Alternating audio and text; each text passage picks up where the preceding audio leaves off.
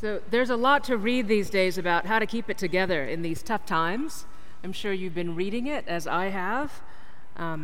Often it's about like a pedicure or something like that. And don't think you're excluded if you're a man. And somehow that's going to be one of the things, or maybe something that would help you keep proper perspective in your mind in this time, and maybe help you to go on in the world open-hearted, maybe with just exactly the right amount of stoic and confident and successful and serving and loving and challenging and truth-telling that we know God or someone has made us to be, all of it, right? So the latest thing I've read about that is called an awe walk, which is a mouthful of a word for a sermon. Awe, spelled A-W-E, like the awe and wonder in God's works that we will pray upon the newly baptized today, in this moment as a quality awesome enough to be invoked as a gift of the Spirit. An awe walk is accomplished by something like me telling you to go and walk somewhere a little bit new. It could be on this campus, right here, across the grass in a direction that you have not taken recently, or maybe over the downtown corridor, but looking out for the flowers along the way, or under the shade trees in the park, but maybe looking in a slightly different direction. Something just new enough to cause you to pay attention. Look for the details is what you're supposed to do.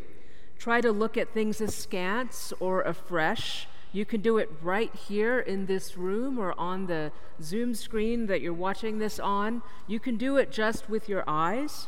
You can look up and over and walk your eyes across the play of light on the glass in this room, the detail of the wood above you or at your hands. You could run your fingers on the bench close to you, or if you are lucky enough to have a hand next to you to touch, you could reach over and notice it under your fingers, only if you know them, but you know. An awe walk, the neurologists are telling us. Awe is partly about focusing on the world outside of your head and rediscovering that it is filled with marvelous things that are not you. That simply, the marvelous things that are not you, that somehow seems to settle the mind. It puts us in our right place in the universe of things, as Mary Oliver names the world. And we know this deep in our bones, in our prayers. We know it enough to pray for our babies. Let us cultivate it within ourselves, the marvelous things that are not me. So what is God like might be the ultimate question of the not me universe. And it is the question awe invites us to stand in the presence of. A year ago on Transfiguration, on this Sunday last year, when I stood here as a stranger for the first time, or down there, I was wondering about what this church was like, who you were. You might have been wondering what I thought church was like and what it was for. The image that stayed with me as I wondered how to prepare for this first day last year was of a torch, a flashlight swung back and forth like an old oil lantern on a chain, like a thurible or like candles, lighting the long way with a wide arc, lighting far ahead and behind, forcing our heads up to understand where we are going, not too close, worrying about each small step, but rather a challenge for we who do not see very well in the dark, and yet what is required for the confidence to go forward. The church, this church, is like that. Our bishops at the Lambeth Conference have been thinking about what the church is for, hearing from one another that the church is so different throughout the world and even within our own church in this country that it is almost unrecognizable in its concerns across the greater communion. So into that vast body of difference, dressed to look alike, right? The Bishop of Newark in New Jersey quoted the Archbishop of Canterbury as saying this of the church near the end. "We are revolutionaries," the Archbishop of Canterbury said. The Christian revolution must be one of mercy and forgiveness, generosity and engagement. Revolution should be part of the institutional life of those who proclaim Christ. Revolution should be part of the institutional life of those who proclaim Christ. I have no idea what that could possibly mean. A regular pedicure is so much more possible, right? I don't know what a revolution means in institutional life. I'm not sure those words can, or should really go together. But maybe it means what the Bishop of Lesotho said at the opening Eucharist of that conference. Our communion could heal the world if we chose. I believe that, and that is why I'm here.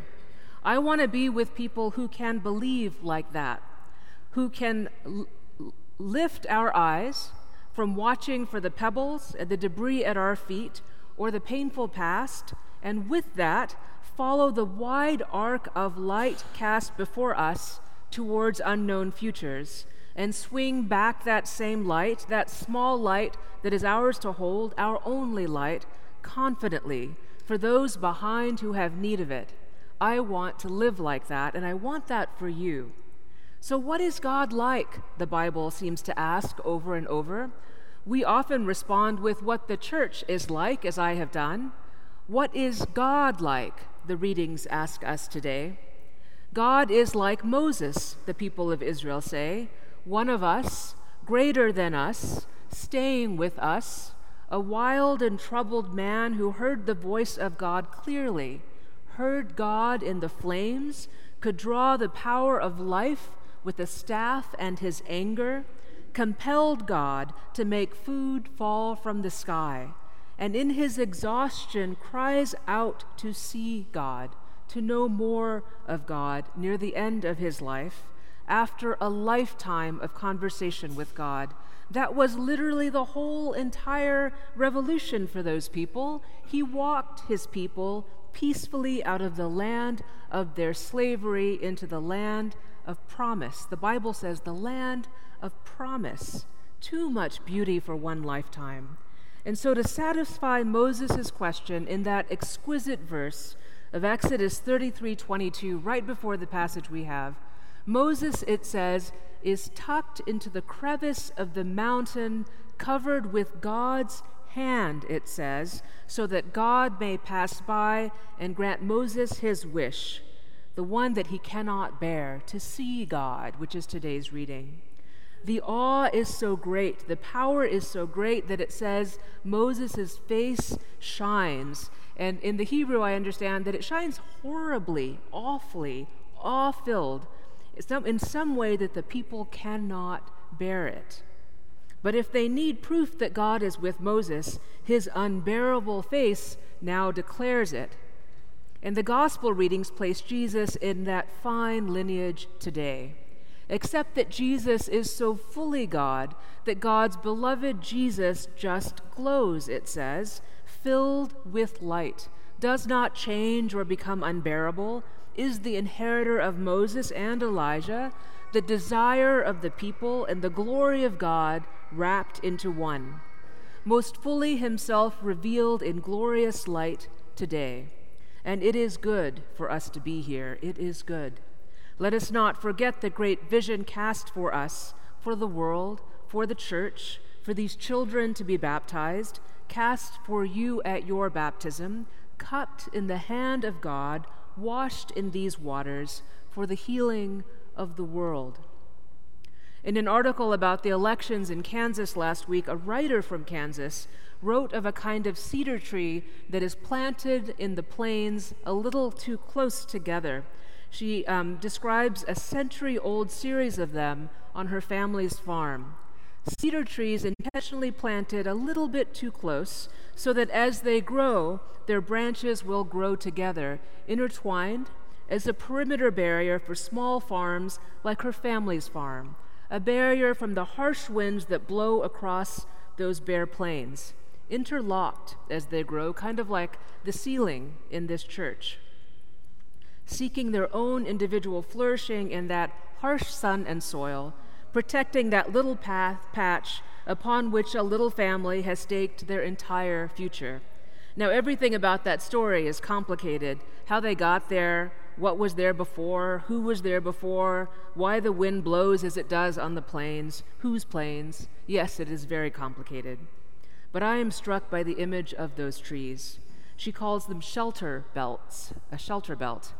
Like the wood frame of the ceiling above your head, reflected in the lines you can run your fingers over where you are sitting, or your eyes on the screen, like the play of light in glass, the bones of your companion's hand. A shelter, the revolution in the institution, the long arc of sure light, you and I together, seeking to know what God is like for the healing of the world.